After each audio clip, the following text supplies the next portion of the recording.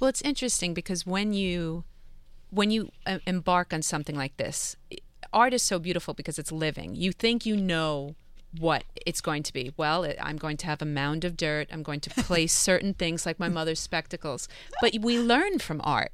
And, I was thinking about you and your life, and I was thinking about the suit the empowering suit in Sweet Dreams, and I'm thinking about the fact that you wrote all those lyrics that sisters are doing it for themselves that, I take throughout my life, and even stories that I want to get into that you've taught me about feminism in the more recent years.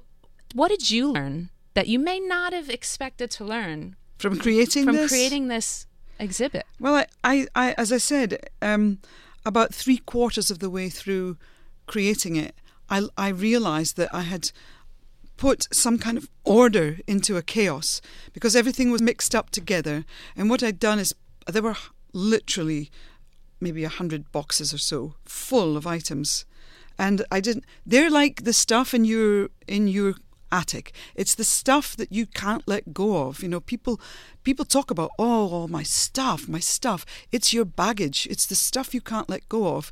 And there's so much of that stuff. We're consumers. We live in the material world.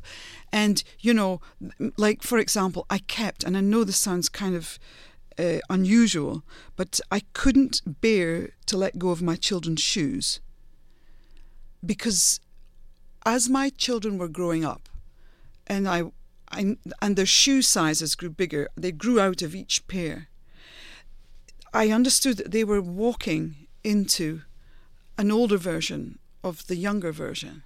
And the shoes demarcated the time span and the steps that they took, each step in the playground, in the house, wherever they were. There was something so resonant about my children's shoes. And I kept them. And they laughed. One day I went into the basement of the house that we lived in secretly, and I took all the shoes out, and I started with the small ones, and they got bigger gradually, and I covered the whole floor with the shoes. And I said, "Come down, I've got something I want to show you." And they were very young, so they didn't quite get it. They were like, "What's that? What have you done?" "They're your shoes. I kept them for you." They're like, "Yes, okay. Well, we're just going outside to play now." But they're in there. They're there, and they understand. I mean, I think it's very emotional. That was one thing I hadn't really expected how emotional it would be.